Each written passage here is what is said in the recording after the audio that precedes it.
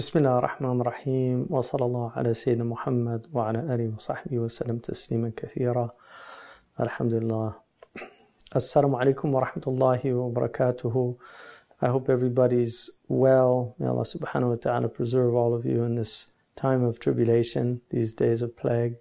May Allah subhanahu wa ta'ala inshallah restore health and well-being to our globe, to our community, to humanity at large. Our Prophet ﷺ, Allah subhanahu wa ta'ala described him, وَمَا أَرْسَلْنَاكَ إِلَّا رَحْمَةً لِلْعَالَمِينَ. We only sent you as a mercy to all the world. So our Prophet ﷺ was a mercy to all of the different kingdoms, to the animal kingdom, the plant kingdom, and certainly the mineral kingdom. Even the rocks rejoiced. The mountains of Paran rejoiced with his coming. So alhamdulillah, I want to first of all, we had a wonderful event on the 12th of Rabi' al-Awwal. We actually had 12,000 people online according to our numbers, which was pretty remarkable given that we were hoping to promote the 12,000 campaign. But I would like to really thank the over 300 people that joined us in that campaign. So may Allah subhanahu wa ta'ala bless you, increase you, elevate you. May Allah subhanahu wa ta'ala inshallah multiply all of your gifts and charities manifold in this world and in the next, inshallah. The Prophet ﷺ said that charity does not diminish wealth. So when you give out, it doesn't diminish wealth. So thank all of you. And as you know, we're living in times of inflation. Our wealth just diminishes by holding on to it. The inflation now is estimated to be over 5%, but it's probably higher than that in many things that we can see out there. And for those of you who know about the economics, the consumer price index is one thing, but what they call the producer's price index is another, and it's very high in many areas. So it's a good time to give charity while the money's has more value than it will have next week or the week after. So may Allah bless all of you. We're going to re-air this program. I don't think I could do it again. There was a lot of blessing that night. We all felt it in the room. So I would not try to replicate what we all experienced. I really felt just, I actually had some insights during the actual broadcast. So I saw some things that I hadn't seen before. And you might notice it in a kind of flash in my eyes at certain points. But there's a few things that I would like to say, and I'm deliberating about making this available. Part of the problem that I have is that I give talks that are talks that each part is a part of a whole. And there's a lot of people that take talks and segment them and then put titles that I would never use. Some of it's clickbait, what they call clickbait, but some of it just doesn't apply to the talk at all. And unfortunately, some people are doing that, I think, with good intentions. Other people are monetizing, and this is part of the time we're living in with the internet as it is. But I would really appreciate that people not record this, that they not segment it and put clips up on the internet. It's a long talk. There are a lot of slides in it. It's an argument, and I believe it's clear and convincing evidence, and there is a segment on evidence and the nature of evidence, but I really do feel like people that are open-minded and fair-minded do this. And I just want, again, to reiterate that all of these world religions are great gifts to humanity.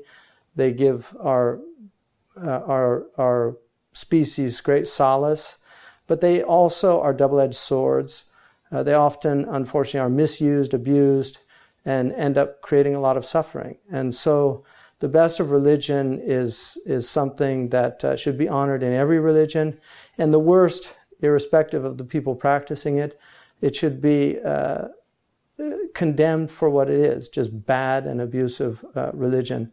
And I'll just conclude by, I was once on a panel with Jonathan Haidt, who is a very highly regarded psychologist, and he wrote a book called The Righteous Mind about just the nature of the way our intellects work. And he has quite a bit on religion in the book. But one of the things he talked about while living in India was seeing how he could really see the best aspects of religion and the worst aspects of religion. And afterwards, I had a private conversation with him, and I just mentioned to him that every religious tradition has an ideal. And what is really, I think, quite stunning about all of these religious traditions is that their ideal is a human being that really has a type of universal compassion. So you have in Hinduism, you have this sannyasi. In Judaism, you have the tzaddik. In Buddhism, you have the bodhisattva. In Christianity, you have the saint. And in Islam, you have the salih, or the wali. And the hallmark of all of these individuals from these different religions is that they have a compassion for humanity. And so whenever compassion is absent from a religion, I don't believe it's from God. And that's why I think we should all be, as Muslims, really rejoice in the fact that our book begins, Bismillahir Rahmanir Rahim, in the name of God, the most merciful, the most compassionate, and that He sent as His final messenger to our species the mercy to all the worlds. So I hope you benefit from this, and I hope you support the 12,000K. May Allah reward all of you. Assalamu alaikum wa rahmatullahi wa barakatuh.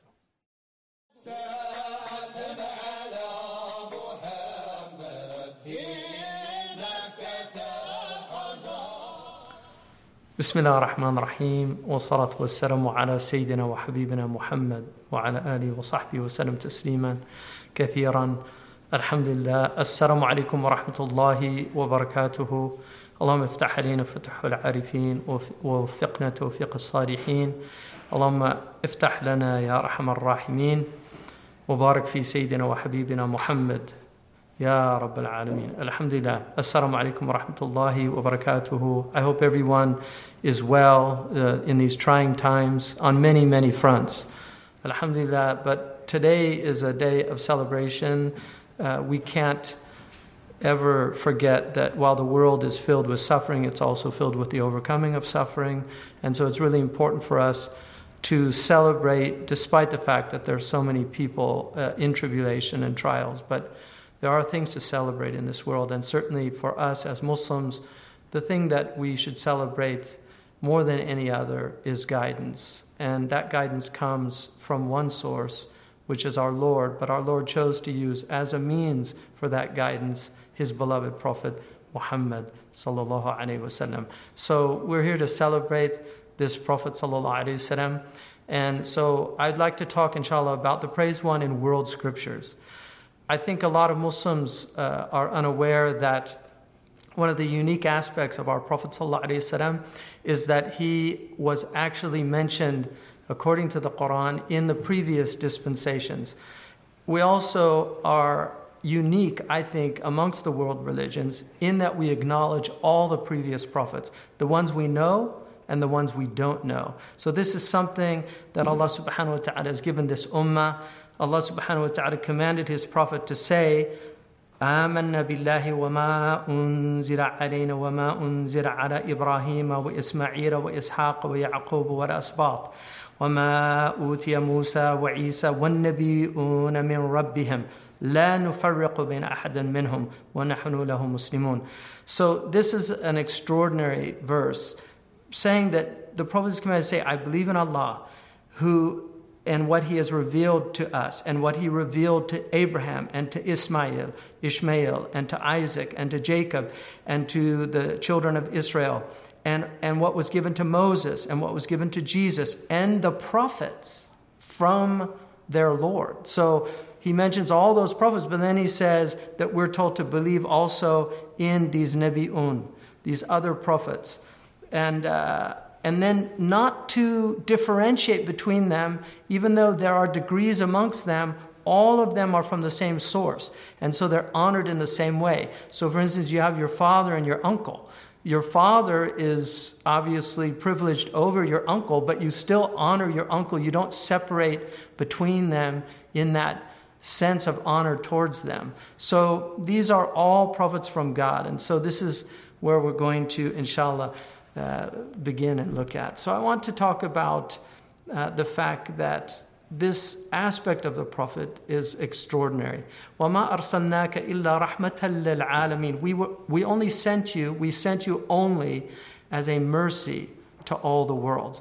So this is in Surah Al-Anbiya. It's in the chapter of the prophets. And this is what is unique about our Prophet ﷺ. He said, I was given 5 things that no one was given before me. Every prophet before me was sent to his people specifically.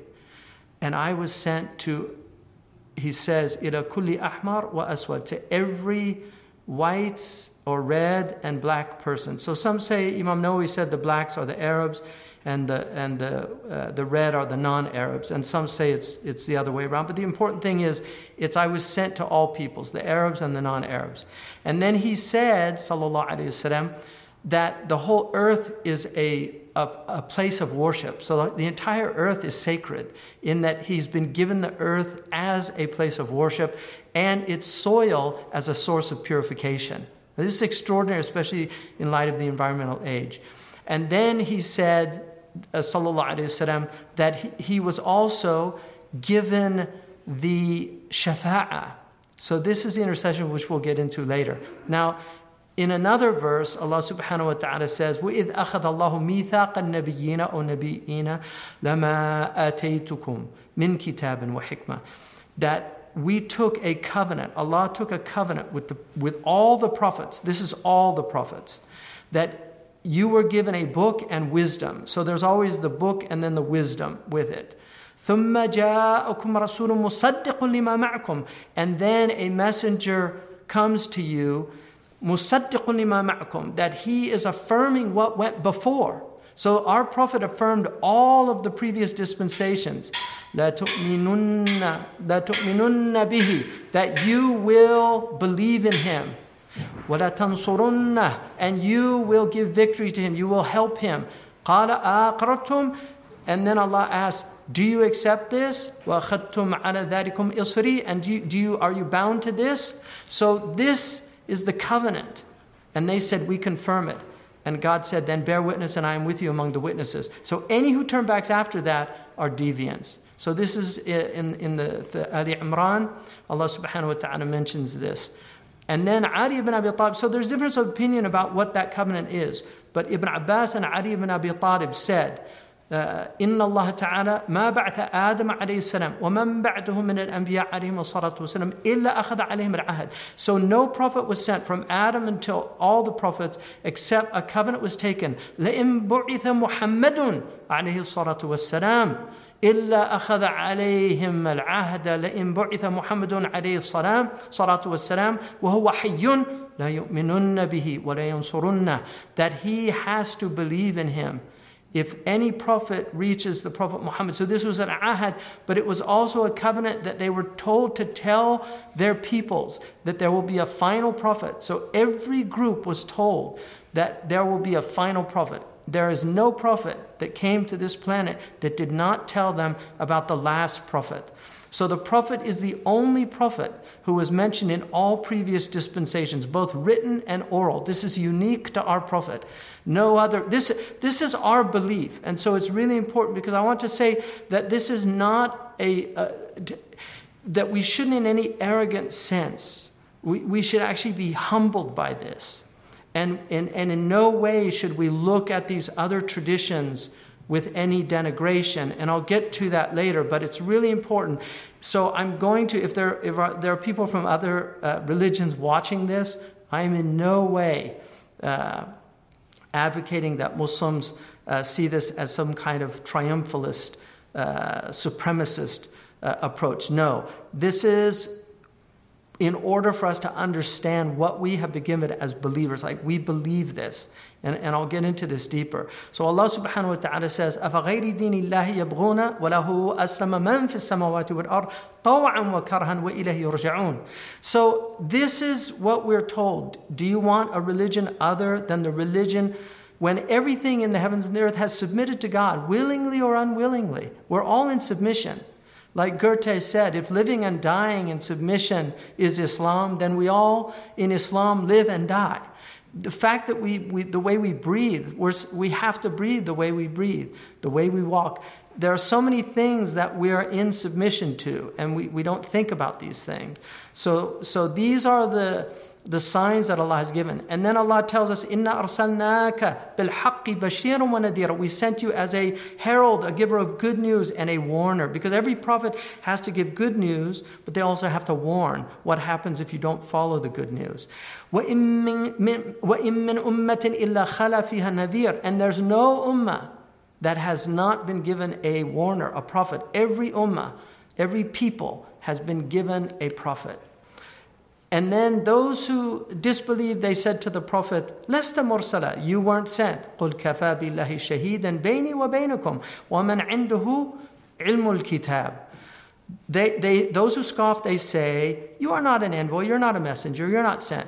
God is sufficient witness between me and you and those who have knowledge of the book. So here are the shawahid. These are called testimonies. So Allah is saying in this verse that He testifies. The Prophet is told to say to them, God is my evidence and the previous book. So here's the evidence. So just a quick summary of the types of evidence.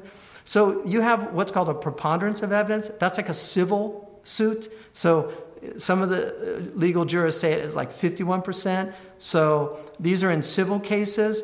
And then you have evidence beyond a reasonable doubt. Those are in criminal cases. So, for instance, just to give you a quick example, O.J. Simpson was found not guilty in the murder of his wife and the other person that was with her. That was in the criminal case because it was his trial lawyers, who were very good, they put reasonable doubt into their minds. But in the civil case, O.J. Simpson lost for wrongful death. So the family sued him for wrongful death. So they had the preponderance of evidence in the civil case. So he actually had to pay damages to the family for the murder. So it's basically saying, we think you murdered, but there is a little bit of doubt. So that's the example of the difference. But there's a really interesting third type of evidence, which is clear and convincing evidence. And this is the evidence that is often in cases that involve wills and testimonies. So this is a higher standard than preponderance of evidence, but a lower standard than beyond a reasonable doubt. And I am convinced that this is the evidence that God has given people for belief in Him and for belief in His messengers and His books. It's not beyond a reasonable doubt because then there would be no meaning to faith. And it's not a preponderance of evidence because it's just two, but it's clear and convincing evidence.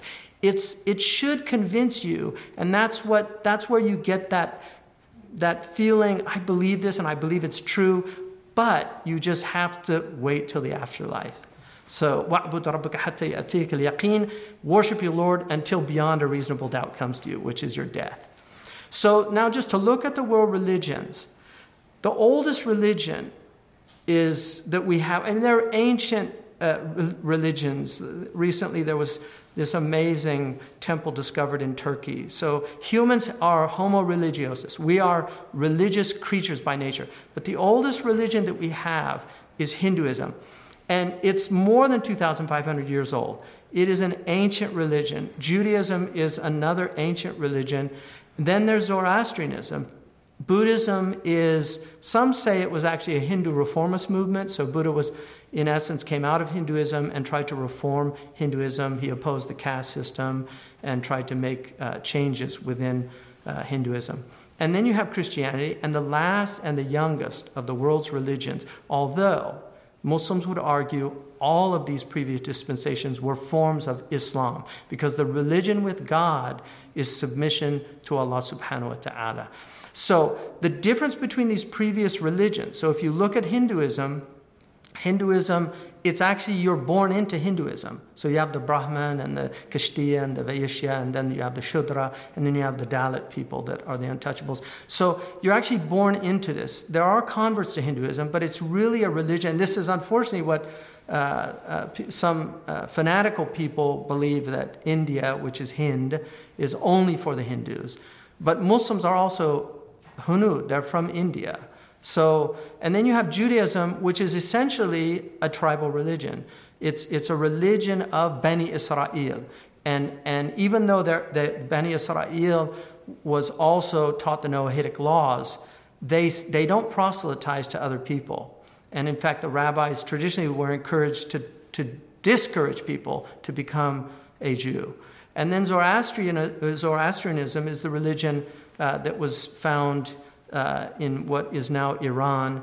And then Buddhism arguably becomes a proselytizing religion, like the last three religions are more universal proselytizing religions. Although it's arguable that Christianity, that Christ himself was only sent to the lost sheep of the tribe of Israel. If you take the Ebionites and the other Jewish Christians who believe that you actually had to follow Judaism to be a Christian. So the first religion I want to look at is Hinduism. And Hinduism, I believe, and many of our scholars believe this, that Hinduism is a revealed religion. There are no great world religions that could not have come from God, because it's just not possible that by their fruits ye shall know them. It's not possible to see these incredible civilizations without seeing that God is behind them. Sorry, I'm just thinking about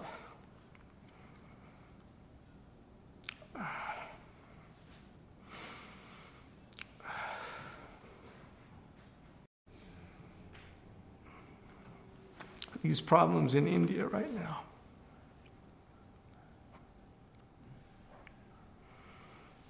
Kashmir.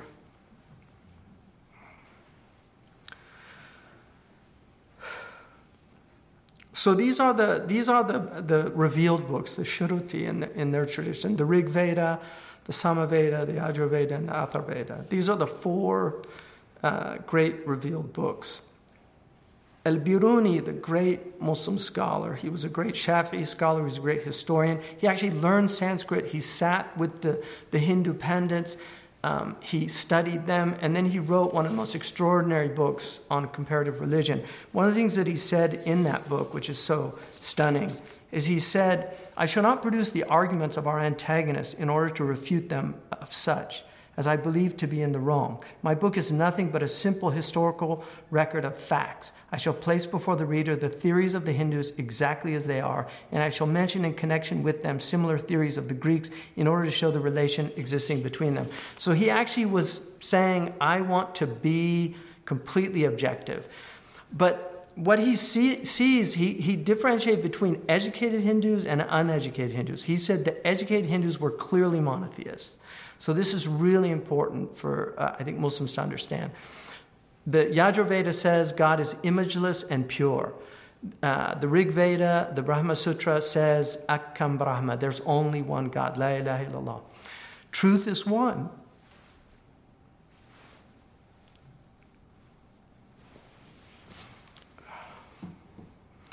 So is the prophet mentioned in the Vedas? There's something in Hinduism called the avatar, which is one sent down. Now, currently, most Hindus believe the avatar is really an incarnation of Vishnu. But they have a concept of the Antim avatar, which is the last one to come, the last one that will be sent. And they come when things are going wrong. So the last messenger is known in the Puranas as, in the Vedas as Narashansa, which is not as human. So it means that he's not a diva, he's not this demigod. And then Ashans is praised. So it's the praised human. And then, is the Prophet mentioned in the Puranas? Many Muslim scholars actually who studied Hinduism thought he was. Some of them argued that he was the Kalki avatar who comes in the Kali Yuga period, which is the last cycle. It's the age of darkness and strife. Even though in Hinduism they believe that these recur, but this age of darkness and strife is the age of fitna. And in the Mahabharata, it says the rulers become unreasonable, taxes levied unfairly. They no longer promote spirituality. God will not be discussed. Greed will be everywhere. Animosity will be amongst people. Religion will diminish with each passing day. People will have thoughts of murder with no justification. Lust will be seen as socially acceptable. People will be addicted to intoxicants. Spiritual teachers will abuse their students. People will no longer get married. Earthquakes will be common. The rich will dominate the poor. Sound familiar? Now, this man is one of the most extraordinary people, I think. Prince Muhammad Dara Shikoh. He was the son of Shah Jahan who built the Taj Mahal. This man, he learned Hebrew, he learned Greek, he learned Sanskrit, he knew Arabic and Persian. He wrote some extraordinary books. He wrote one book on all of the awliya. And then he translated the Bhagavad Gita into Persian. Really, really stunning person. But one of the most amazing books he wrote is called Majma' al-Bahrain. When he studied the Old Testament and the New Testament, he didn't feel there was Tawheed in them. He thought there was a lot of anthropomorphism and then the Trinity and these things. But when he studied the Upanishads, he said, this is pure Tawheed. And so he actually said they have the same teaching that we had.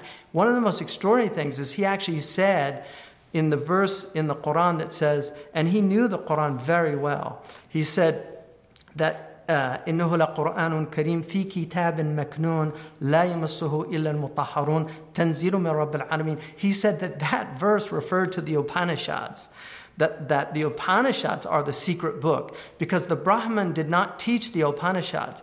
They kept it secret, and you had to go through great purification rituals to actually be taught the Upanishads. In fact, the person that brought them to the world was an Englishman, who became a judge in the 18th century, who was living in India. So he's actually the one that brought them out. But the Pandit that taught him made him go through, he had to give up eating meat, he became a vegetarian, he had to do all this ritual purification before he could be taught the Upanishads. So this was the view. But Dar Shikoh, Prince Muhammad, was actually the student of the famous Sufi Sheikh Mian Mir. And for people from Pakistan, Mian Mir is buried near Lahore. And still to this day, he's venerated by people from Pakistan. He was a Qadri sheikh. He was also a faqih, a scholar. And so Dara Shikoh took his suluk with him. And then some say also with a student of Mullah Sadra, the great metaphysician. So this man is really, really quite extraordinary. But his father built the Taj Mahal based on Mullah Sadra's view of the world. And that's why this is understood to be the most beautiful building in the world. So, moving along, Zoroastrianism. Zardusht is around 600 BC. Some people feel that Zoroastrianism actually precedes him, that he was one of the prophets of Zoroastrianism. Again, if you look at the early texts, they had a belief in one God, Ahura Mazda. Ahriman is more like the devil, but it becomes a dualistic religion. So they have the scriptures, the Zend-Avesta and the Dasatir al-Asmani. So Allah mentions the Magians in the Quran. إِنَّ الَّذِينَ آمَنُوا وَالَّذِينَ هَادُوا وَالصَّابِئِينَ وَالنَّصَارَى وَالْمَجُوسَ وَالَّذِينَ أَشْرَكُوا. So after the Majus, it's الَّذِينَ أَشْرَكُوا. So the Jews, the Sabi'in, the Christians, and the Majus are all mentioned, and then وَالَّذِينَ أَشْرَكُوا. The Sabi'in, it's very interesting. Some say they're the Sabians. One of the meanings of that root word is like distant light. And so Dr. Cleary actually thought they were the religions that were very distant from the Arabian Peninsula, the Eastern religions. Inna Allah yafsiru bainahum yawm al-qiyamah. Allah will distinguish between them. He will decide among them on the day of resurrection. Inna Allah ala kulli shay'in shahid. God is witness over all things. But in the Dasatir, Zardusht said about God, He is one, not in number. Qul huwa Allahu ahad. He said he has none like him. لَيْسَ كَمِثْلِهِ شَيْءٌ. Neither eye can behold him, nor can the power of thinking conceive him. And he is above all that you can imagine. كُلُّ مَا خَطَرَ بِبَالِكَ اللَّهُ خِلَافُ ذَلِكَ. And then do not despair of his favors. لَا تَيْأَسُوا مِنْ رَوْحِ اللَّهِ. And then I'm nearer to you than your own self. هُوَ أَقْرَبُ إِلَيْهِ مِنْ حَبْلِ الْوَرِيدِ. These are all replicated in the Quran. In fact, some people try to argue that some of the Quran is taken from Zoroastrianism, like Firdaus. Firdaus in Persian is actually from the Zoroastrian tradition. And so we would see it as no. The Prophet said, I'm not an innovator from the messengers. I'm in a long line of prophets. So Zardusht said the angels are countless. The Quran says no one knows the number of angels except God. Regarding heaven, in Firdaus they will abide therein forever in a joyful abode. Regarding hell, he said they will live therein forever and will be tortured therein with intense heat and intense cold. وَلَقَدْ أَرْسَلْنَا رُسُلًا مِّن قَبْلِكَ مِنْهُم مَّنْ قَصَصْنَا عَلَيْكَ وَمِنْهُم مَّن لَّمْ نَقْصُصْ عَلَيْكَ. We have certainly sent messengers before you. Some of them we told you about, and some of them we have not told you of. So the Quran is clearly stating that every people's had messengers. Some of them we mentioned in the Quran, and others we didn't. This is from a historian and the translator of the Zend-Avesta, James Darmister, who said, when Islam assimilated the Zoroastrians to the people of the book, it evinced a rare historical sense and solved the problem of the origin of the Avesta. In other words, they saw the Avesta, Zend-Avesta, as something from God. And that's why there's some weak traditions about treat them like the people of the book, but don't marry from them and don't eat their dhabiha. But the early Muslims really did see Zoroastrianism as being originally something. In Zoroastrianism, it says that the universe was created in 6 periods of time. Humanity was born of a male and female, Mashia and Mashiana. Zardusht prophesied the coming of a prophet, this last person who's called Soshyant, which means Rahmatul lil Alameen. He's also called the Asbat Erita, the gatherer of all nations. And this is one of the qualities of our Prophet. The Prophet said, Ana al-Hashir, yuhshar al-nasu ala qadmi. I am the gatherer of the nations. All of humanity will be gathered before my feet. So it's very interesting that Matthew in 2 through 1 through 12 talks about the birth of Christ. And in it he mentions the Magians. It's the only gospel that mentions them. But they were these wise men from the east who were magi. They were, in other words, majus. And the reason that he puts them in there, I believe, is because he knew about their prophecy of this last prophet. And so he put them in there to confirm this. When we move next to Buddhism, Buddhism is a vast tradition. My mother practiced Buddhism most of my life. So I actually grew up with a lot of just Buddhism in my life, even though she was born into an Orthodox family, Christian family. And she said her Shahada right before she passed away. But she prayed with us for 5 years while she lived with us. But Imam Shahrastani, and I actually wrote, when I read this in Kitab al-Milal wal-Nihal, when I read this, I actually ended up doing a lot of research about this and pretty much became convinced that he was right.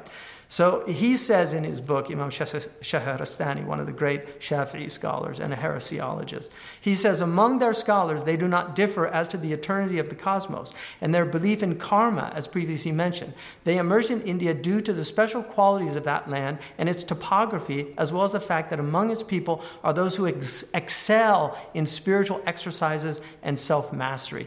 He also said Pythagoras stole all his ideas from India, that he actually went to India and then went back to Greece with all the mathematics and everything, because the Indians were the great mathematicians. So it's very interesting.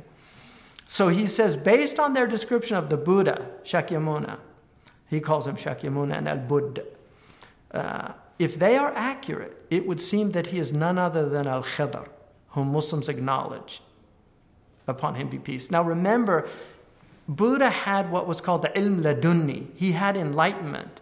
It was not like the traditional revelation of prophets. And that's exactly what happened to Al-Khidr. Now the interesting thing is Buddha is often the green man. So he's put in green motifs. So they have the green jade Buddhas. And when you read his story, he was a prince who, it's so amazingly like, and the Prophet ﷺ actually told about him sitting on the, under the lot tree, and it's really quite stunning, but Allahu A'lam, we have to say. The Dhammapada is the earliest, it's a Pali teaching, possibly a revelation, and it was translated by Thomas Cleary. Thomas Cleary is probably one of the greatest Buddhist scholars of this age. Unfortunately, he passed away a few months ago, Allah yarhamuhu, and he taught at Zaytuna, but he has translated over 100 works in Buddhism. I mean, really a stunning Buddhist scholar, but he was also a scholar of Islam and a lover of the Prophet ﷺ and of Imam Ali, particularly enamored of the sayings of Imam Ali, which he translated into English. But in the Dhammapada, there is a passage that said, "Who is capable of praising one like a coin of finest gold?" In other words, impeccable. One whom the knowing praise, after finding him impeccable, ma'asum, controlled, intelligent, insightful, ethical, and composed day in and day out. Halim, composed, like never getting upset. Even the gods, the divai, which is not gods like alihat, praise such a one. Even the creator. So this is in the Dhammapada, one of the earliest, if not the earliest, Buddhist scripture, saying that the Creator praises this one. He wrote, and remember, this is a scholar of one of the greatest scholars of the 20th and 21st century of Buddhism. He wrote the name of the last prophet of the Abrahamic tradition who embodied these qualities. Allah. Literally means praised one. And then he says a similar description is given in a hymn of the Torah. So he also predicted the Maitreya, which means the compassionate one or the merciful, right? The Rahim, bil mu'minina ra'uf rahim. Maitreya is the one who comes at the end. Allahu A'lam if this is the final coming, but many Muslim scholars saw the Maitreya as being an indication of our Prophet. Now we come to the Abrahamic faith, Judaism and Christianity. Now it's very interesting that the site that the Jewish tradition holds dear, we have the site of our Prophet's Isra and Mi'raj. The Mi'raj comes there. And then this great Hagia Sophia, which is the great church that was built in Turkey and now is a mosque. Allah subhanahu wa ta'ala says in the Quran, الَّذِينَ يَتَّبِعُونَ الرَّسُولَ النَّبِيَّ الْأُمِّي, those who follow the messenger, the unlettered prophet or the Gentile prophet. الَّذِي يَجِدُونَهُ مَكْتُوبًا عِنْدَهُمْ فِي التَّوْرَاةِ وَالْإِنْجِيلِ, those, the one they find written in the Torah and the Injil, in the Torah, the Tanakh, the Jewish Bible, and in the Gospel, Al-Injil, singular, what they now call Q, the Gospel of Q, the Quell Gospel, the original source Gospel. يَأْمُرُهُمْ بِالْمَعْرُوفِ وَيَنْهَاهُمْ عَنِ الْمُنْكَرِ وَيُحِلُّ لَهُمْ الطَّيِّبَاتِ وَيُحَرِّمُ عَلَيْهِمُ الْخَبَائِثِ وَيَضَعُ عَنْهُمْ إِصْرَهُمْ وَالْأَغْلَالَ الَّتِي كَانَتْ عَلَيْهِمْ فَالَّذِينَ آمَنُوا بِهِ وَعَزَّرُوهُ وَنَصَرُوهُ وَاتَّبَعُوا النُّورَ الَّذِي أُنزِلَ مَعَهُ أُولَٰئِكَ هُمُ الْمُفْلِحُونَ. So they follow the unlettered prophet whom they find written in their sources, the Torah and the Gospel. So the Prophet ﷺ was told to say, Ya ayyuhan nas, all of humanity, inni rasulullahi ilaykum jami'an, I'm a messenger to all of you. Alladhi lahu mulku samawati wal ard, la ilaha illahu, yuhyi wa yumit, fa'aminu billahi wa rasulihi. Believe. It's an act of will to believe in Allah and His messenger. An-nabiy al-ummi, alladhi yu'minu billahi wa kalimatihi, wattabi'uhu la'alakum tahtadun. Who believes in God and His words, all of His words, all of the dispensations. Follow Him and you will be guided. So in Genesis, we find, so this means that the Prophet had to have been mentioned in the Torah and the Injil because that's what the Quran says. Now, we have to recognize that the Jewish tradition have their interpretations for these things, and one of our beliefs is they're entitled to that. The Quran gives each of these religious dispensations their right to either accept this message or to reject it. So we're not passing judgment on anybody other than looking for the evidence that our book tells us is in their books. And so God said to Abraham, as for you, you must keep my covenant, you and your descendants after you for the generations to come. So the covenant, one of the signs of the covenant was that the male men should be circumcised. So you undergo circumcision, and it will be a sign of the covenant between me and you. For the generations to come, every male among you who is 8 days old must be circumcised, including those born in your household. So circumcision is one of the 5, and in a riwayah 10 fitra qualities. So circumcision is actually something that all fitra people do. A lot of people don't know this, but tribes all over the world circumcise. If you read Nelson Mandela's On the Road to Freedom, his autobiography, he tells about his tribe's ritual circumcision that he went through, which is not as a Jew. It was actually something his tribe did as a coming of age for the young man. So this is something that's done all over the world, male circumcision. They're trying to eliminate it now. But believe it or not, there are countries that actually began to that had high AIDS rates. They began to circumcise the infant, the male infants, because the rates amongst circumcised males is much lower than the rates amongst non-circumcised males. And so circumcision is a fitra thing, but it's also a sign of this covenant.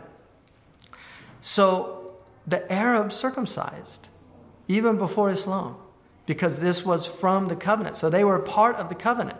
So this is really important to remember. The Arabs are part of the Abrahamic covenant. Then God said, yes, but your wife Sarah, she was Sarai, and then her name was changed to Sarah. She laughed, and Sarah means to be happy or joyful, when she was given the good news of Isaac. So you will bear a son, you will call him Ishaq, Isaac.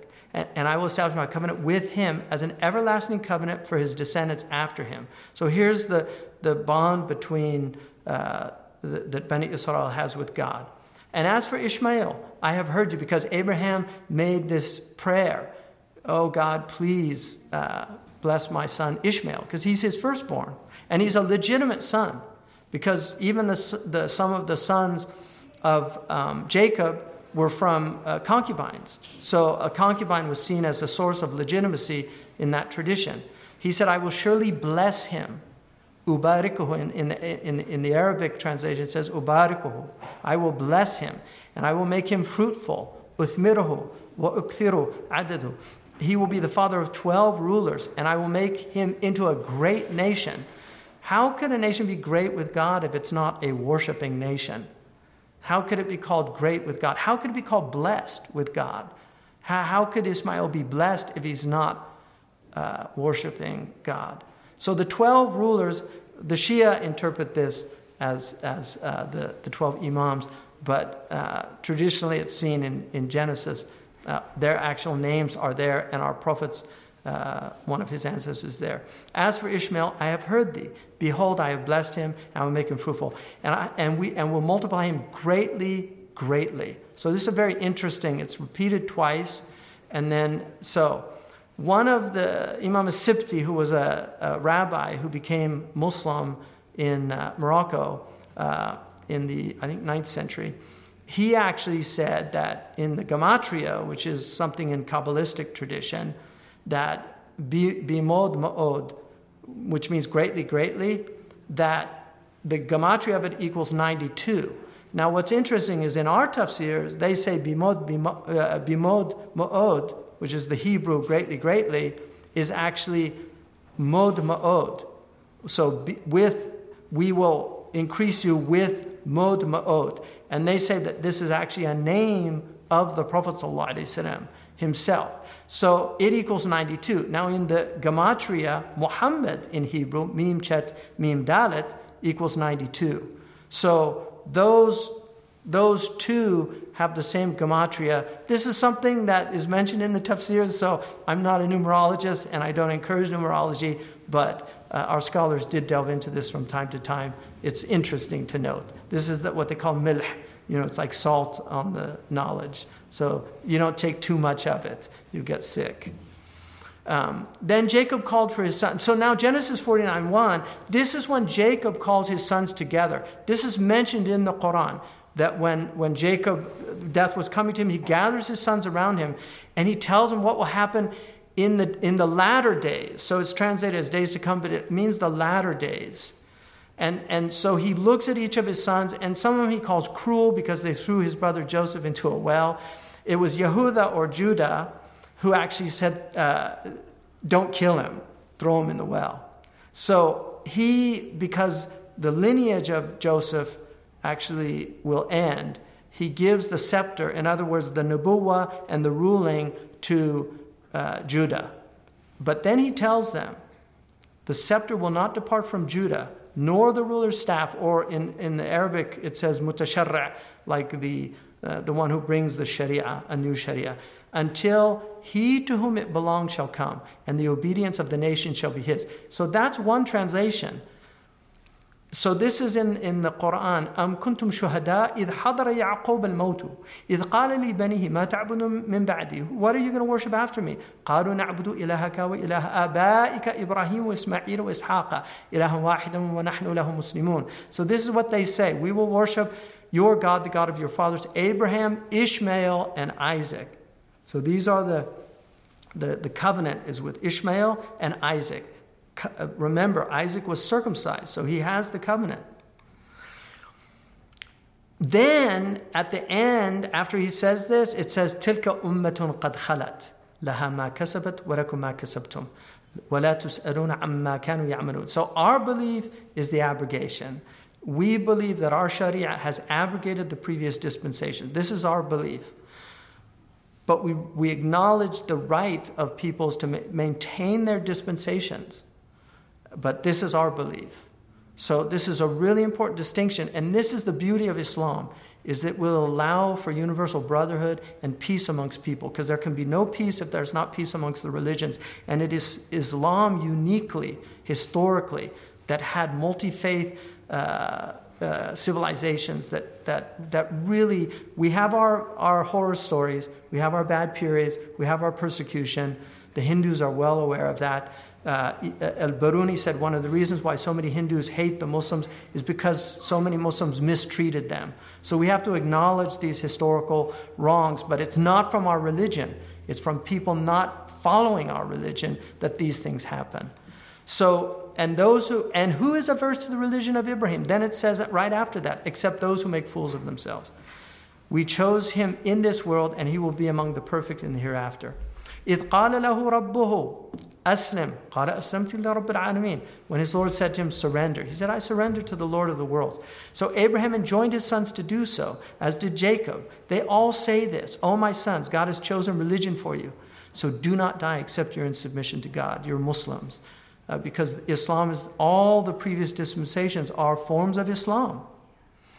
So in this thing where he tells him the scepter will not depart from Judah, the Prophet ﷺ said that I am al-hashar. يُحْشَرُ النَّاسُ عَلَى قَدَمِي وَأَنَا الْعَاقِبُ. That all the nations will be gathered at my feet, and I am the final. So this, in Hebrew, it says, Ad ki yavo Shiloh. Shiloh, there's a lot of debate about what Shiloh means. But what Shiloh means, until he whose right it is comes. So Rashi, one of the great commentators from the rabbinical tradition, says that Shiloh is both she, praise, and lo, to him. Praise to him, the praise, until the praised one comes. Ibn Ezra quotes Onkelos, who rendered Shiloh as simply his. In the Arabic translation of the Torah, Shiloh is written Shilun and translated as Alladhi huwa lahu. Shilahu, Shiloh, the one to whom it belongs. So what is it that belongs to him? Strong's Concordance says that the word that's used, yaqaha, for obey and translated as obey, it's actually translated in the in the King James Version as unto him shall be the gathering of all people. In other words, yuhsharun nas ala qadami. So this is in the Genesis. The Prophet ﷺ, we believe that this is that Shiloh is our Prophet ﷺ, and that the scepter will go from Judah when Shiloh comes. So Jesus was from Judah. David was from Judah. All of them, the Abrahamic lineage, they're all from Judah. And so it will go after Jesus, it will go to our Prophet ﷺ. But why does it say, alladhi huwa lahu? What is it that's for him? Well, one of the most amazing hadiths in our tradition from Anas ibn Malik is the hadith of the Shafa'ah. On the day of judgment, it says, مَا جَنَّاسُ بَعْضُهُمْ إِلَى بَعْض. The people are like waves going into one another. They're so confused. They go to Adam and they say, إِشْفَعْ لِي ذُرِّيَّتِكَ. Make intercession. Be a shafi'. Be a paraclete. Be an advocate. فَيَقُولُ لَسْتُ لَهَا. It's not mine. لَسْتُ لَهَا. I'm not the Shiloh. وَلَكِنْ عَلَيْكُمْ بِإِبْرَاهِيمِ. They go to Ibrahim, Khalilullah. And he says, لَسْتُ لَهَا. It's not mine. لَكِنْ عَلَيْكُمْ بِمُوسَى. They go to Moses, Kalimullah. فَيُؤْتَ مُوسَى فَيَقُولُ لَسْتُ لَهَا. It's not mine. Then they go to Jesus. These are all the sons of Judah. They go to Jesus. He says, it's not mine. فَإِنُّهُ رُوحَ اللَّهِ وَكَلِمَتُهُ. He's the ruh of God and his logos. فَيُؤْتَ عِيسَى فَيَقُولُ لَسْتُ لَهَا. It's not mine. وَلَكِنْ عَلَيْكُمْ بِمُحَمَّدٍ. He prophesies the paraclete, which means the intercessor. And he's the one that tells them to go to Muhammad sallallahu alaihi wasallam. فَأُوتِيَ فَأَقُولُ. They come to me. فَأُوتَ فَأَقُولُ أَنَا لَهَا الَّذِي هُوَ لَهُ. أنا لها. This is my maqam. فأنطلق فأستأذن على ربي. I take permission. فأقوم بين يديه فأحمده. اسمه أحمد. In the heaven, he's called Ahmad al-Shafi'. So he praises him. بمحامد لا أقدر عليه الآن. He's not able to do it now. It's given to him through inspiration on that moment. ثم أخر له ساجدا. I fall into sajda. And it said to me, Ya Muhammad, irfa' ra'sak, raise your head. Qul, you say and you will be heard. Ask and you will be given. Intercede. And you will be given the intercession. And then he says, Ummati, Ummati. My ummah. In Deuteronomy 18 through 17 through 22, this is Moses. I will raise up for them a prophet like you, like unto thee, from among their fellow. See, Israelites, it doesn't say Israelites in the original. It says from amongst their brethren. And I will put my words in his mouth. لا ينطق عن الهوى. He will tell them everything I command him. إن هو إلا وحي يوحى. It's only revelation revealed to him. I myself will call to account anyone who does not listen to my words, that the prophet speaks in my name. But a prophet who presumes to speak in my name, anything I have not commanded, or a prophet who speaks in my name, I will put him to death. That's what the Quran says. If you تقول علينا بعض الأقاويل, if you try to say anything that I didn't tell you to say, I'll cut sever your carotid artery. You may say to yourselves, how can we know when a message has not been spoken by the Lord? If a prophet proclaims in the name of the Lord and it doesn't happen, then it's not a prophet. But if it happens, it's a prophet. Clear and convincing evidence. And this is the blessing wherewith Moses, the man of God, blessed the children of Israel before his death. And he said, the Lord came from Sinai. In other words, he revealed to me. And rose up. And the Lord here, it's a motif that's used, meaning revelation comes. Rose up from Seir. In our tradition, this is Jesus. So he was given revelation in Sinai, وَطُورِ سِنِينَ وَهَذَا الْبَلَدَ الْأَمِينَ. And then he shined forth from Mount Paran. And the word in Hebrew, it's a light, Jebel Nur. Mount Paran. Paran is Faran. Faran, according to Wahb ibn Munabbih, is between Safa and Marwa, the two places of running back and forth. Faran is also, according to Yaqut al-Hamawi, the great geographer, it is the mountains of Mecca. He also says it's a name of Mecca. So Faran, and then he comes with 10,000 saints. The Prophet, when he entered into Mecca, he entered in with 10,000 saints. From his right hand went a fiery law for them. He brought the Sharia. Yea, he loved the people. All his saints are in thy hands, and they sat down at thy feet. Everyone shall receive thy words. In Genesis 21, 12 through 17, when Sarah was worried about the boy. This is in the Bible. Do not be so distressed about the boy and your slave woman, the concubine. In our tradition, some say that she was a wife. I mean, this is a khilaf issue, but I'm quoting the Bible. Listen to what other Sarah says, because there was difficulty in the household. Because it was through Isaac that your offspring will be reckoned. I will make the son of the slave into a nation, because he is your offspring. In other words, he's part of your covenant. Early the next morning, Abraham took some food and a skin of water and gave them to Hajar. He set them on her shoulder and sent them off with the boy. She went on her way and wandered in the desert of Beersheba. When the water in the skin was gone, he put the boy under one of the bushes.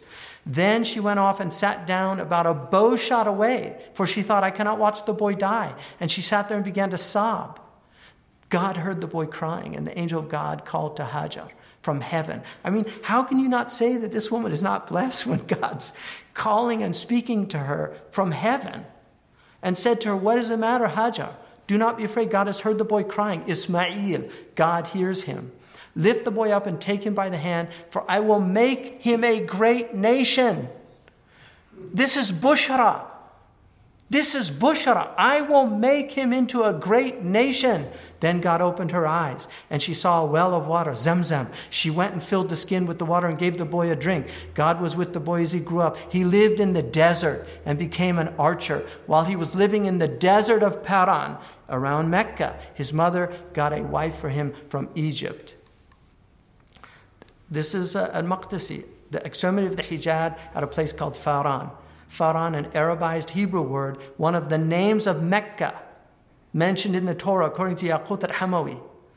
Faran is also said to be the son of one of the kings of the Amalika. That's why Mecca was named after him, because the Amalek, who they say was in Sinai. So the scholars of the Bible from the other dispensations say, oh, Faran is in Sinai. But we know Hajar and Ismail were in Mecca. So it must be Mecca. So this is, and then the desert of Paran is it also interprets the Hijaz. In Old Arabic translation of Samaritan Pentateuch, the Tanakh, or the Torah. According to Wahb ibn Munabbih, Tal Faran, hill on the outskirts of Mecca, mentioned in the book Kitab al-Tijan, a pre-Islamic compilation.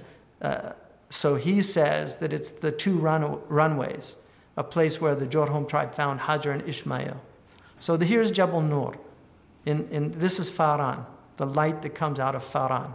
So Isaiah 42, when they were told that the Prophet was in the Torah, they went to Ka'b Ahbar, who knew the book, the previous books. He knew the Torah. And also Abdullah ibn Amr ibn al-As was asked about this. And he says that what he quotes from that is that the Prophet ﷺ was my abd, my servant.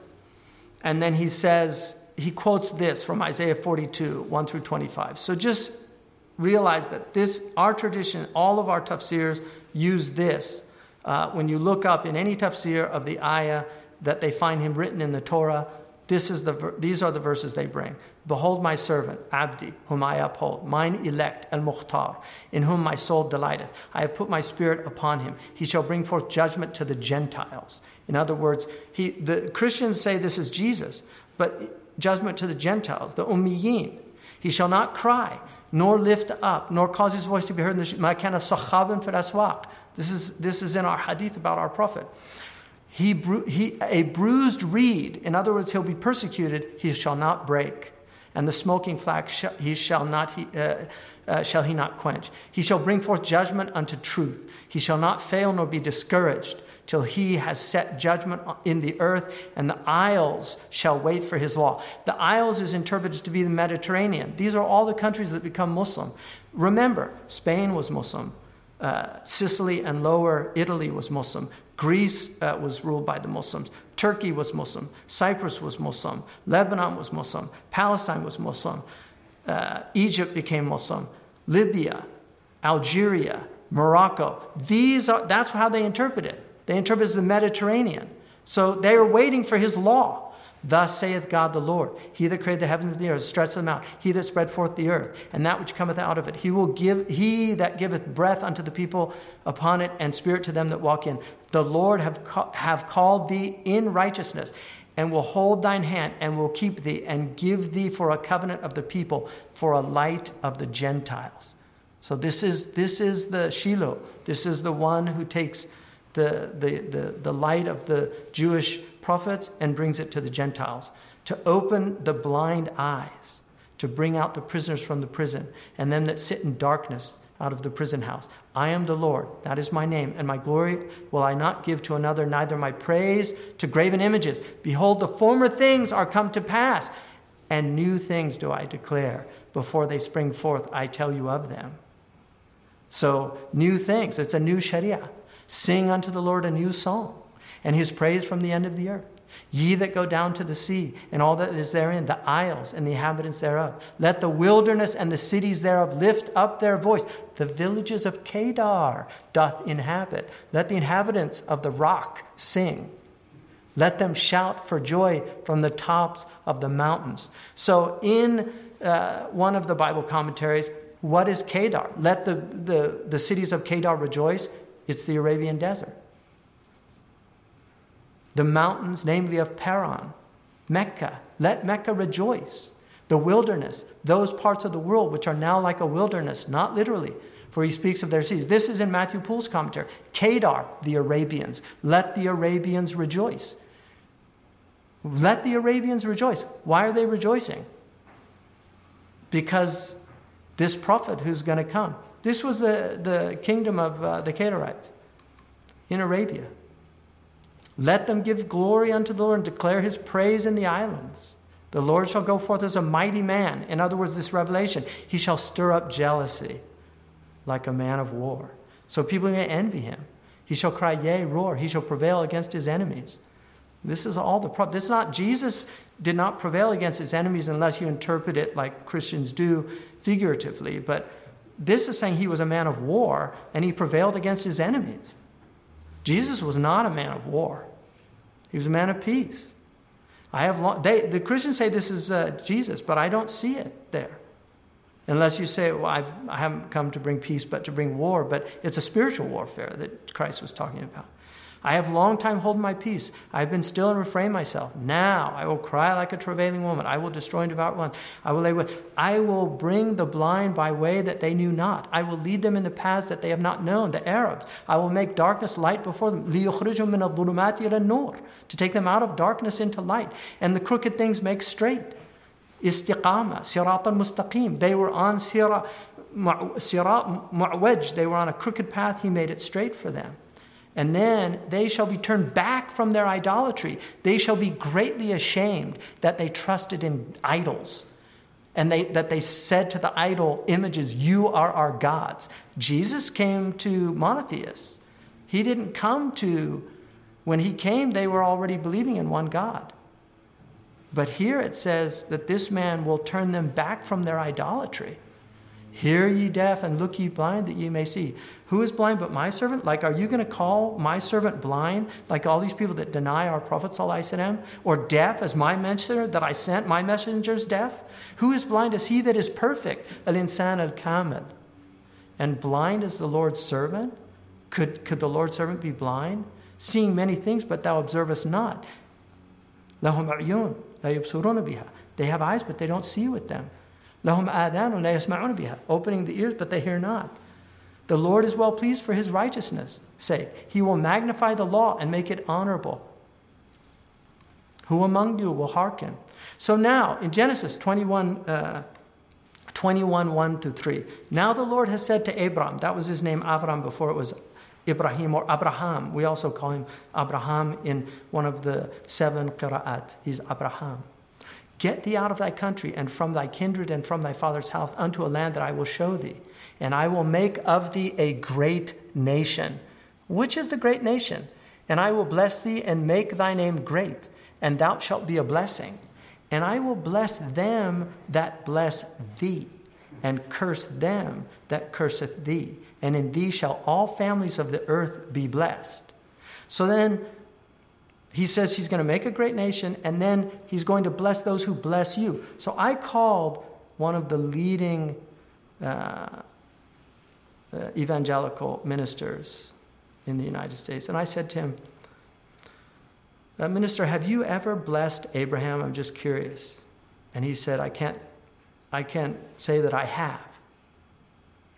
And I said, well, doesn't Genesis 12 say that God will bless those that bless Abraham? And he said, that's true. Maybe I should start doing it. And then I called one of the major rabbis who I know, and I asked him, do you have a prayer that blesses Abraham? He said, I can't recall one, but there's probably one somewhere in the Talmud. So my question is, who is that blessed nation that blesses Abraham? Every single day, 17 times a day, we say, Allahumma salli ala Sayyidina Muhammad wa ala ali Muhammad kama sallaita ala Ibrahim wa ala ali Ibrahim innaka hamidun majid. Allahumma barik ala Muhammadin wa ala ali Muhammad kama barakta ala Ibrahim wa ala ali Ibrahim innaka hamidun majid. We call it Salat al-Ibrahimiyya. It's the Abraham. We don't call it Salat al-Muhammadiyya. It's amazing. Now, in terms of the Christian mentioning of our prophet,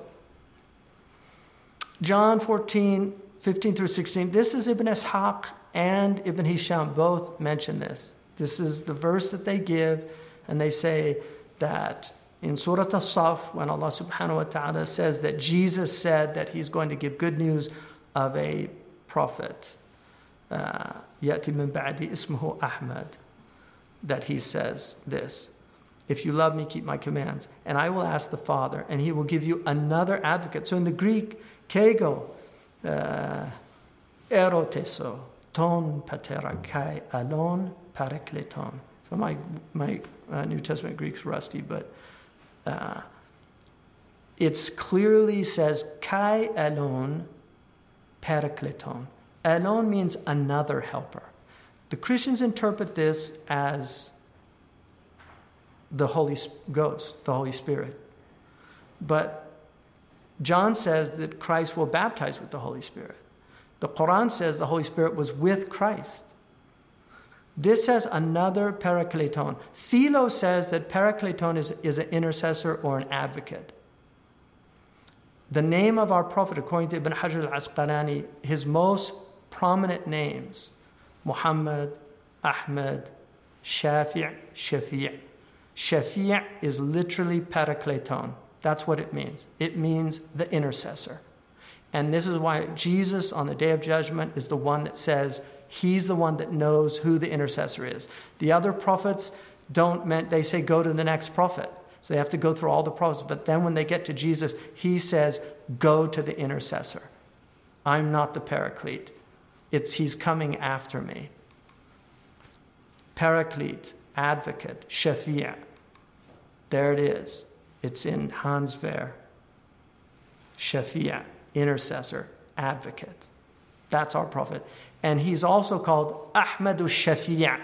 Ahmad is the name that goes with Shafi' because his name on the Day of Judgment is Ahmad. That's who he's called on the Day of Judgment. Muhammad is his earthly name. Ahmad is his name on the Day of Judgment. And then also when the advocate comes, who will I send to you from the Father, the Spirit of truth, who come? He will testify about me. So the Prophet ﷺ told us to believe in Jesus. So we believe in Jesus because he told us about him.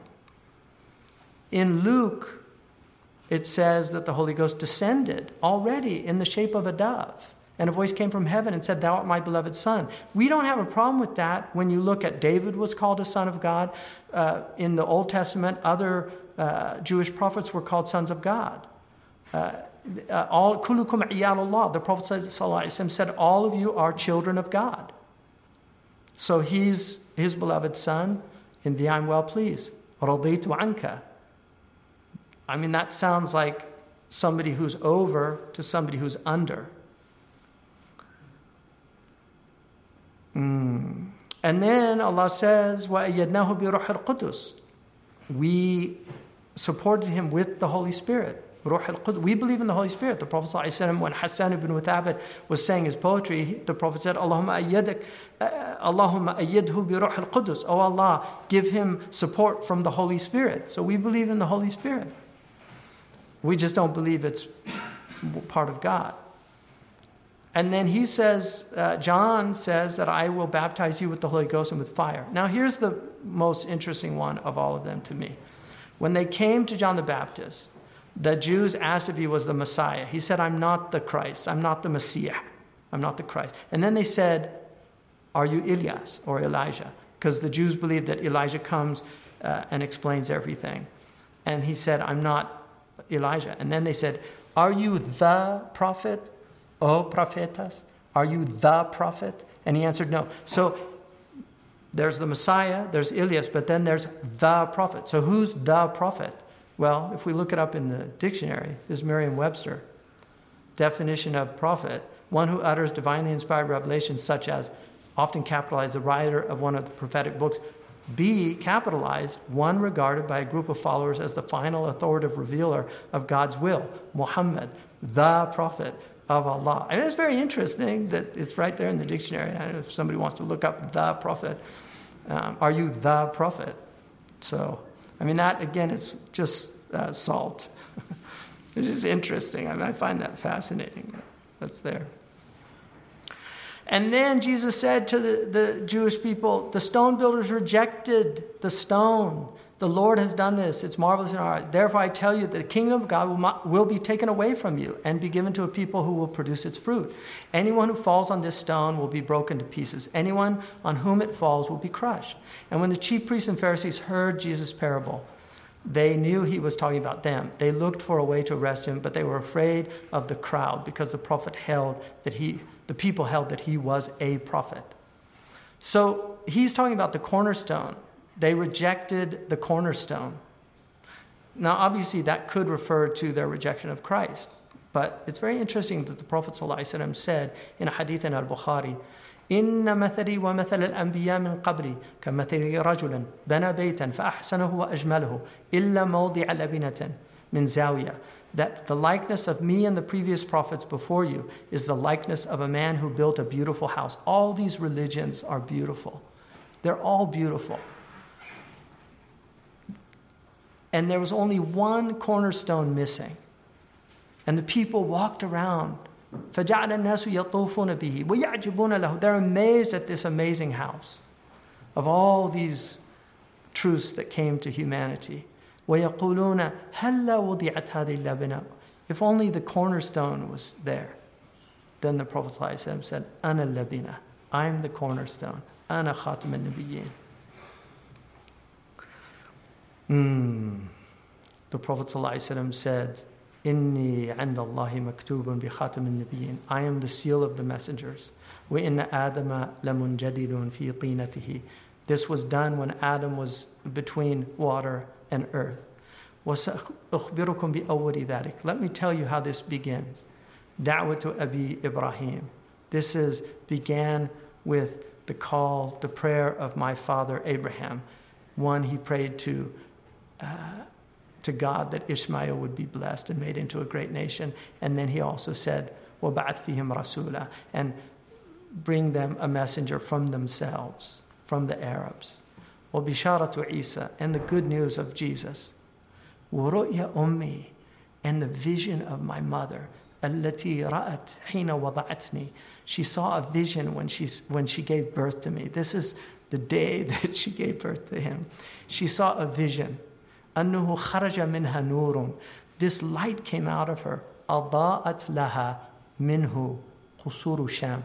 This hadith struck me as so strange that it said, because of that light from her, the palaces of the Levant, of Sham, Palestine, Syria, Jordan, and Lebanon, will give light.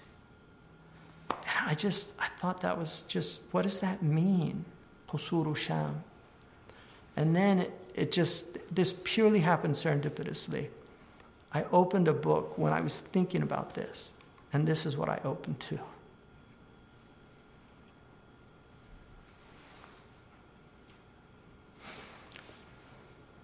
Michael the Elder, Jacobite patriarch of Antioch, writing in the latter half of the 12th century, could approve the decision of his co-religionists and see the hand of God, the finger of God, in the Arab conquest, even after the Eastern churches had experienced 5 centuries of Mohammedan rule. This was written by a Christian.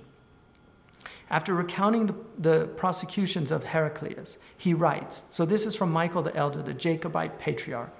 This is why God, the God of vengeance, who alone is all-powerful and changes the empire of mortals as he will, yuti mulka man tasha, you give you give dominion to whom you please, giving it to whomsoever he will, and uplifting the humble, beholding the wickedness of the Romans, the Byzantines, the Christians, who throughout their dominions cruelly plundered our churches and our monasteries and condemned us without pity. These were Orthodox Christians, what they were doing to the minority Christians of the Levant, brought from the region of the south the sons of Ishmael, to deliver us through them from the hands of the Romans. And if in truth we have suffered some loss because the Catholic churches that had been taken away from us and given to the Chalcedonians remained in their possession, for when the cities submitted to the Arabs, they assigned to each domination the churches which they found it to be in possession of. So they restored the stolen property to the churches. They didn't take them as mosques.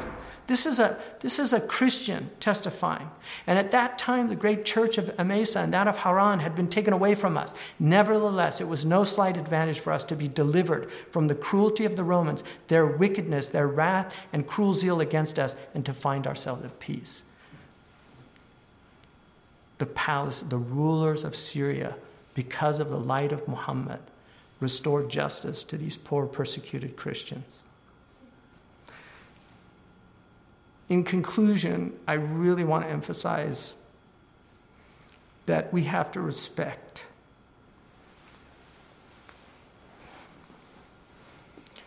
just all of these amazing religions.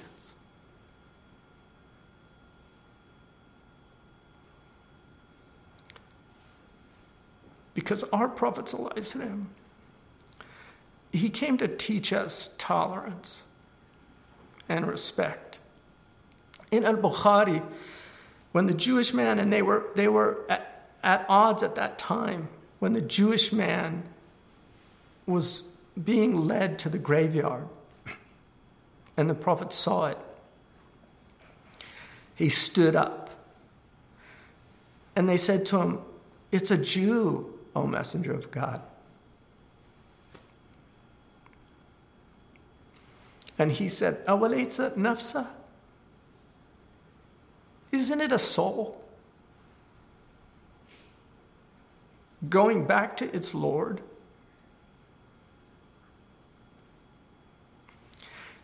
This place is confusing, and all of these religions have given this incredible solace to people. And even though we believe our religion is a final religion, that it abrogates, this is our conviction, but we also recognize that not everybody sees the clear and convincing proof that you or I might see.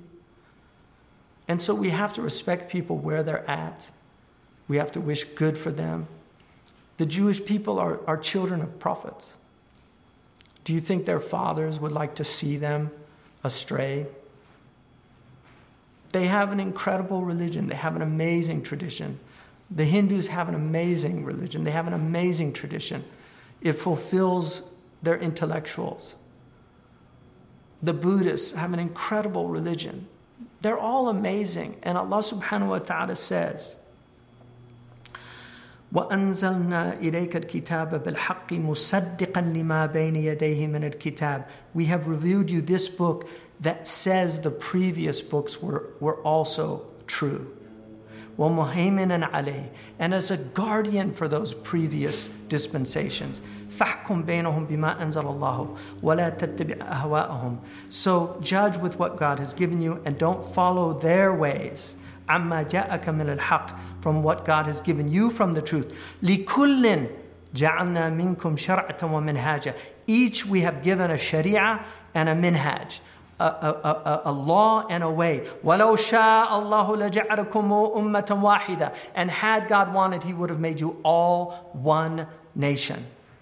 وَلَكِنْ, but لِيَبْلُوَكُمْ فِيمَا أَتَاكُمْ, to test each of you in what He has given you. فَاسْتَبِقُوا الْخَيْرَاتِ. So vie with one another in virtue. It's amazing. No other book that I know of has this teaching. Be virtuous. Compete in virtue. Don't let تَسُبَّ الَّذِينَ يَدْعُونَ مِن دُونِ اللَّهِ. Don't even curse idols of the idol worshippers. And if I've ever done that, may Allah forgive me. Don't ever curse idols of the idol worshippers. فَيَسُبَّ اللَّهَ عَدْوًا بِغَيْرِ عِلْمٍ. And then Allah says, كَذَلِكَ زَيَّنَّا لِكُلِّ أُمَّةٍ عَمَلَهُم. We have made every community appear what they're doing to be good. Allah says that.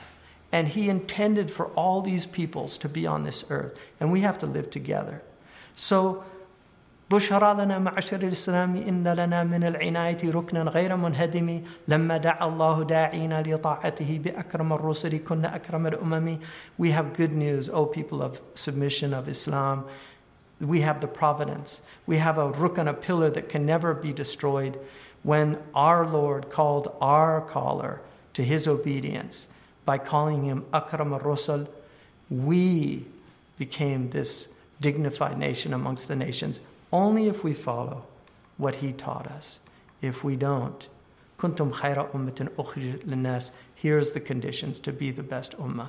You enjoin good, you forbid vice, you believe in God.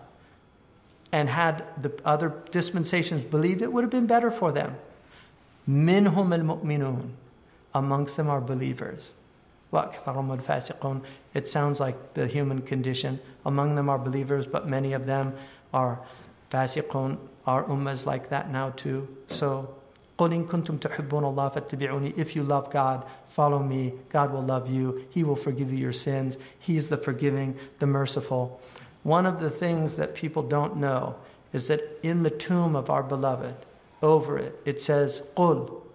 This is written in calligraphy. And whoever put this, it's amazing that they put this ayah. قُلْ كُلٌّ يَعْمَلُ عَلَى شَاكِلَتِهِ. Each of you will act according to your way. فَرَبُّكُمْ أَعْلَمُ بِمَنْ هُوَ أَهْدَى سَبِيلًا. And your Lord knows who is the most guided. And that, if you look in the commentaries, they say these other religions are following their shakila. We have our shakila. Let's leave it, defer it to the day of judgment when Allah says He will clarify about that which you were differing. Let's rejoice in our Prophet sallallahu alaihi wasallam. Rejoice in all of these other amazing traditions. Respect them and treat them genuinely with respect, with care, with concern. This is our way. This is the way of our Prophet. He cared about humanity, all of humanity. Kuntum khayra ummatin ukhrijat linnas. You were brought forth for all of humanity. We shouldn't be selfish. We should be like our Prophet sallallahu alaihi wasallam. He had no selfishness in him. Sallallahu alayhi wasallam. Barakallahu fikum. We've been blessed with Zaytuna College. Alhamdulillah. This is your college. We're building it for the Muslims. All of us are transitioning through. I'm the age that the Prophet ﷺ left this world. The Prophet said, "A'maru ummati ma bayna sittina wa sab'in." I know that I'm not going to be around here for much longer. This is the sunnah of God. Kullu nafsin dha'iqatul maut. But we're building it so that others don't have to build it after us. So help us build a really strong institution. The Prophet ﷺ said 12,000 Muslims will not be defeated for lack of numbers. So we're hoping to get to 12,000. We've got moving towards 3,000 now. We have 70 full-time students. We have a beautiful faculty. We have a beautiful campus. We're back on site. Amazing things are being done. All the women now are niqabis. Alhamdulillah. State-of-the-art studio. So this is really exciting. We're literally building an incredible studio. So we're going to be doing really, really broadcast quality things. We also have a permaculture program, sustainable garden for the community, to actually grow our own food, teach people how to grow food. The Victory Garden, people are going to need to know how to grow food. We have bees. We just got our first batch of honey. We're hoping to get more, so eventually we're going to be selling zaytuna honey, inshallah. Beautiful salads and fruits that we're eating from. This is the de gratis from God. This is the beauty of the earth. God, if you do the effort, plant the seeds, God gives you this both spiritually and materially. You have to plant the seeds, you have to water them and harvest them, and you get the rewards of it. We're hoping to start this book club soon. Read and Rise, Iqra Warqa, the Hadith 12,000 Strong Book Club. We're going to begin with how to read a book. And so, inshallah, you'll all say, count me in to help us. We're really hoping for this. And I want to thank, I was visiting Sheikh Abdullah bin Bayya, who wrote a beautiful poem. Inshallah, I'll do that another time because I haven't gotten it into the English that I'm happy with. But he wrote a beautiful poem for the Mawlid. But it was amazing to be with him. So the time needed to do this thing that Sidi Ismail Nas stayed up all night last night helping me, and Dr. Asad Tarsin between treating patients also was helping this. And I also want to thank Dr. Ali Attai, who really should have given this talk because he's a much greater scholar of this material than I am, but he also helped me with some of the Hebrew. But I just, alhamdulillah, it's a very beautiful thing to just be a Muslim and to love our Prophet sallallahu alaihi wasallam and to know about him. And we hope that our ummah wakes up and just starts behaving closer to the behavior of our Prophet sallallahu alaihi wasallam. He was the mercy to all the worlds, to animals, to the environment. There was a rock in Mecca that he said every time he passed by, it said Salaam Alaikum to him. And he said, I know where it is right now. Even the rocks loved our Prophet. People can laugh at these things, that's fine. It says that those who disbelieve, that يَسْخَرُونَ مِنَ الَّذِينَ آمَنُوا, they'll scoff and mock at those who believe. Jesus said, the people of the world are going to hate you because you're not of the world. So it's part of being a believer is that you just have to deal with the fact that people aren't, they're going to think it's ridiculous, but I don't know. It seems pretty powerful that all these prophets came, they gave the same message. You're going to be accountable. You're going to be raised up on the day of judgment. It's all over the world. It's all over the world.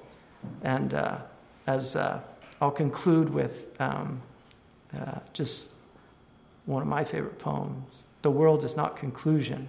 A species stands beyond. Invisible as music, but positive as sound. It beckons and it baffles. Philosophy don't know. And through a riddle at the last, sagacity must go. To guess it puzzles scholars. To gain it men have borne contempt of generations and crucifixion shown. Faith slips and laughs and rallies, blushes if any see, plucks at a twig of evidence and asks a vain the way. Much gesture from the pulpits, strong hallelujahs roll. Narcotics cannot still the tooth that nibbles at the soul. There's a beautiful poem about just belief, that we're always going to have that thing nibbling at our soul until we have faith and belief and understanding. And many people will pluck at twigs of evidence. Maybe even some people will say, that's what I'm doing here. I don't feel like it. But we should be humble and just recognize that Allah is telling us, wait till the day of judgment. I'm going to explain all these differences. So, alhamdulillah, that we're of this ummah. We were once amazing. The whole world wanted to be like us. Even the Europeans wanted to be like us. The Indians, they wear turbans because they saw our turbans. The Chinese were amazed by us. The whole world was amazed by the Muslims. But we've fallen on hard times. But despite that, the Prophet ﷺ, when he was in the Khandaq, and the Munafiqun said, he's talking about the palaces of Persia, because when they struck the rock, he saw the palaces of Syria and Persia given to him.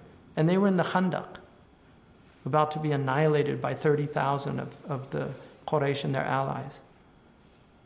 And they said, he's talking about the palaces of Syria. And so we're in the Khandaq right now, so we should just recognize that this is the ups and downs of dunya. If it was all good, everybody would want to be a Muslim. So, but alhamdulillah, we grow and people come and people embrace this faith despite ourselves very often, despite the Muslims. So may Allah subhanahu wa ta'ala bless all of you on this blessed day. Allahumma salli ala Sayyidina Muhammad طب القلوب ودوائها وعافية الأبدان وشفائها ونور الأبصار وضيائها وقوت الأرواح وغذائها وعلى آله وصحبه وسلم تسليما سبحان ربك رب العزة عما يصفون والسلام على المرسلين والحمد لله رب العالمين.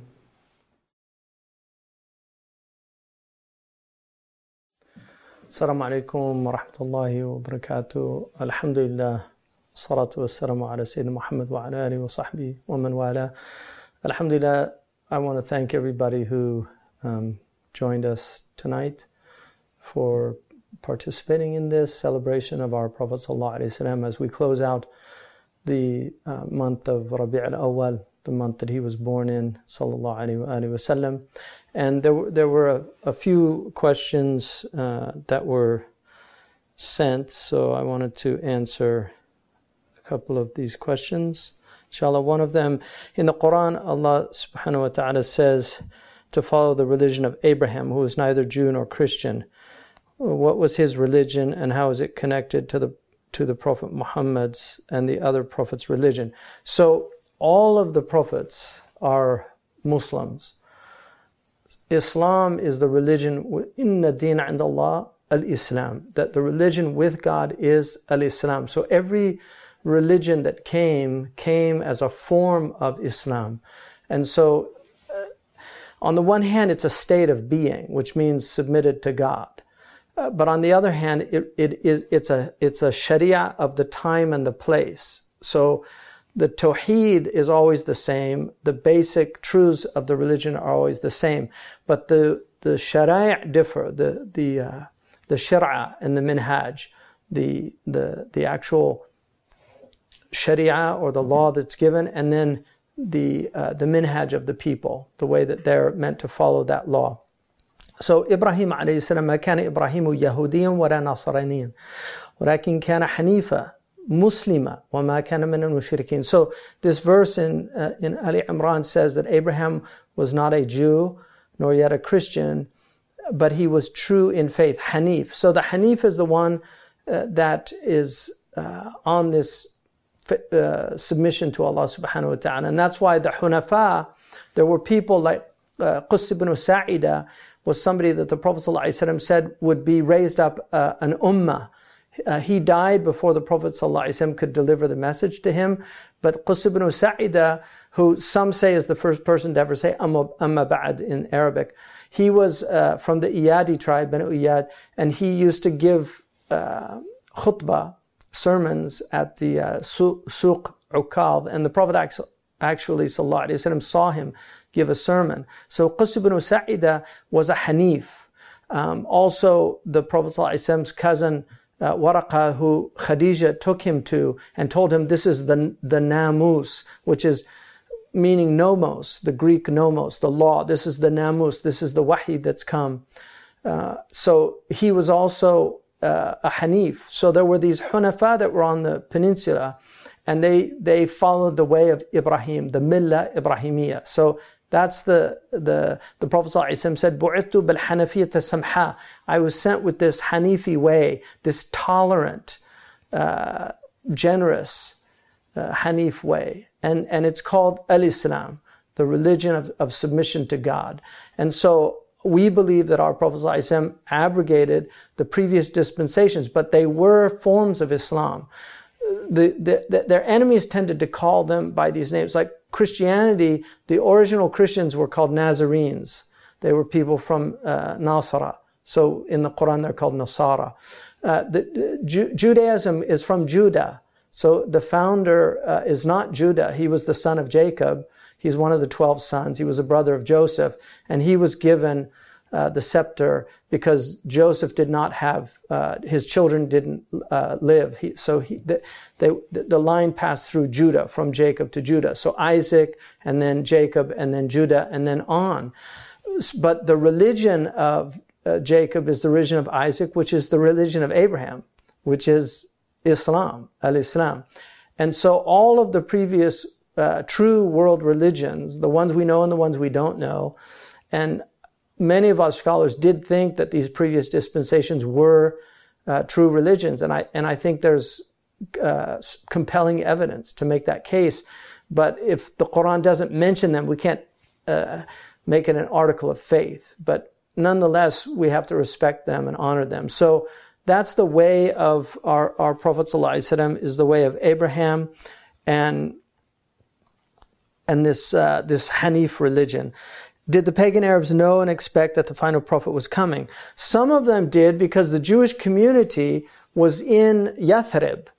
So they actually were expecting a prophet, the one that's mentioned as that prophet, O prophetos in the New Testament, that prophet. When they asked John the Baptist, are you the Messiah? He said no. Are you Elijah? He said no. And then he said, are you that prophet? So they were waiting for this prophet to come. So there were Jews in Medina, and it was at the time called Yathrib, and they were expecting the Prophet ﷺ to come, but they did not think he would be an Arab. So when he came, some of them accepted him, but the majority rejected him because the rabbis couldn't accept that it was from the Arabs. But this is the promise that Ismail would be made into a great nation. And then somebody asked also, how can we use the predictions of the Prophet ﷺ and other religious scriptures to improve how we relate to the people of those faiths? Well, I think the most important thing is that we see that these faiths are beautiful faiths that should definitely not be denigrated by Muslims, that they should be respected by Muslims. And I think if Muslims were more respectful to other faiths, I think people would be more respectful to our faith. There's always going to be fanatics in every religion, unfortunately. This is just the nature of human beings. But the vast majority of Muslims historically understood this, that we don't denigrate other people's faiths. The Quran clearly says not to even denigrate the idols of the people, even though we don't believe in idols, and we would not want to see the proliferation of idols in the world. Nonetheless, people have a right to. I was just with a professor from Malaysia, and he was talking about how the Hindus and the Buddhists live in Malaysia, and they're respected and treated well in Malaysia. People will go and they'll say, why is there a Hindu temple in Malaysia? Well, because that's our religion. It's a tolerant religion. It's a Hanafiyatu Samha. It's a tolerant religion. I mean, obviously, the Prophet ﷺ purified the Arabian Peninsula of idols, and there shouldn't be idols on them. But the majority of scholars, they differ on what the actual peninsula is. Most actually say it's the Hijaz itself. It's Tihama and Mecca and Medina and that whole area. The other parts of the peninsula, there's difference of opinion about that. But we should nonetheless just respect the governments that we live under. This is part of our tradition and our religion. In America, we have the luxury of being able to criticize our government. In some places, that luxury is not afforded for whatever reasons, sometimes oppressive, sometimes to maintain public order. But nonetheless, we're told to respect the people in authority unless they compel us to do something that's haram. And then just, I think finally, there's ample opportunity to share our religion with others. I think it would be unhelpful to be antagonistic with people or to try to beat them in some kind of debate or prove that we're the right religion. I think sharing the religion with others is a much healthier way, not so much trying to point out the flaws in their books, because then they'll try to find things in our books and you can find many things in the Islamic tradition that are problematic. I wouldn't say in the Quran or in the sound hadiths and things like that, but there are problems in the tradition, and people will focus on those things. If you take Ibn Ishaq, the Sirah of Ibn Ishaq, there are many, many problems with the Sirah of Ibn Ishaq, but he was not a muhaddith. He was collecting all the stories. And so there's stories that are clearly fabricated. There's stories that are completely incongruous with the nature of the Prophet ﷺ that we know. But people use those stories and they'll point out, they poked out the eyes of these people and things like that. And we know the Prophet ﷺ did not torture people. And he prohibited torture. But those stories, you will find them in our tradition, and people try to pull them out and extrapolate them and say, "Oh, this is Islam." It's not Islam. So that's very important. I wanted two things to conclude. One was I spoke with my teacher, Sheikh Abdullah bin Bayya, earlier today, and he wanted me to share this with people. And I've mentioned it before because I first heard it from him. But in these latter days that we're in, and I think all of us can understand the meaning of that, nobody knows the hour except Allah subhanahu wa ta'ala. Even the Prophet ﷺ deferred it to God when Jibreel asked him, when is the hour? So, but in our tradition, there's something called Balaghatu Malik radiyallahu anhu. Imam Malik related certain things without isnad, but he only took from thiqah. So Imam Malik is noted for only taking from people that he absolutely trusted. So there are certain things that are related that have what's called hukm al-rafa' in the mustalahat of the hadith. It means that they have the legal judgment of being from the Prophet ﷺ, even though the sanad has some kind of inqita', there's some kind of break in the chain. So Imam Malik radiyallahu anhu relates that من علامات قرب الساعة اشتداد حر الأرض. So he said one of the signs of the end of time or the latter days or the nearing of the last hour is that the globe warms up. So and in another riwayah, which Ibn Kathir relates in his tafsir, Imam Malik radiyallahu anhu said, I heard, سمعت أن الساعة إذا دنت اشتد البلاء على الناس واشتد حر الشمس. That when the hour is drawing near, grave tribulations will afflict humanity, and the heat of the sun will increase. So, we have to understand that whatever time Allah chooses to put us in, we have to embrace it. We hope that we're not the last people that the Prophet ﷺ said, how will you be when you're amongst the leftovers of humanity? May Allah not make us from huthala, from the leftovers. After the banquet's over, there's always leftovers that the beggars come to eat. So as we near this closing of the human project, we have to understand that things will get difficult. And one of the reasons why the Prophet ﷺ left us with all this wisdom, one of the reasons why all the prophets mentioned our prophet, is so that our faith would be maintained. So we all have to just hold strong, recognize that we have a providential Lord, and He will always make a way out for the people of taqwa. If we adhere to taqwa, inshallah, Allah subhanahu wa ta'ala, وَمِن يَتَّقِ اللَّهِ يَجْعَلْ لَهُ مَخْرَجًا. Like He will always give you an exit strategy. He will always give you a way out of whatever difficulties you find yourselves in. So there's a lot of tribulation, a lot of difficulties, many families going through really difficult times. I had a call from a lady the other day who was so distraught about a situation she was in. I just felt a lot of compassion for her because she was dealing with one of these issues that many people are dealing with in these trying times. So you have to stay strong. You have a pillar in the Prophet ﷺ that is ruknun ghair munhadimi. It will never be destroyed as long as you cling to the sunnah of our Prophet ﷺ. And then God is always there. God is always there. And His door is always open to the one who knocks. It will be opened. So it's just important to maintain that connection with Allah subhanahu wa ta'ala and just call on your Lord, because Allah is real. These things are all real. Al-jannatu haqq wa naru haqq. The Prophet used to say all these things. They're real. Allah is real. Allah is there. And then I also would request du'as for any sick Muslims. May Allah subhanahu wa ta'ala give them healing. I had my dear brother, Dr. Tayyib, Rana just went through a really, really difficult surgery, but it was amazing, the facilitation that the doctors had. And may Allah give him a complete healing. I hope everybody says Ameen. May Allah subhanahu wa ta'ala bless his family. He's one of the people that really support the Muslims, and he's done so much good, and he's a surgeon himself. So he's done just countless, giving people back their eyes through his ophthalmology. But dear brothers, may Allah subhanahu wa ta'ala just increase him. We have many brothers and sisters around the world that are going through really grave tribulations, our refugee crises. May Allah make it easy for all of them. Our Prophet ﷺ cared about people. He chose to live as a poor person in order to console the poverty in his ummah that he knew would be in his ummah. He chose to live that way. He lived like a poor person. And he was the richest of men in every way. He was the richest of men, and he could, if he wanted, he would have had mountains of gold.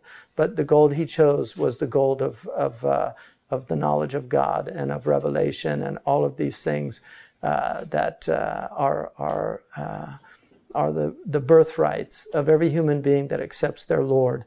Then they will get all of these gifts that come with the prophetic teachings that our prophets left us and our beloved Prophet Muhammad. So may Allah subhanahu wa ta'ala, inshallah, increase all of you, elevate you. I want to again thank the supporters of Zaytuna College. I want to thank especially my brother, Sidi Harun Sellers.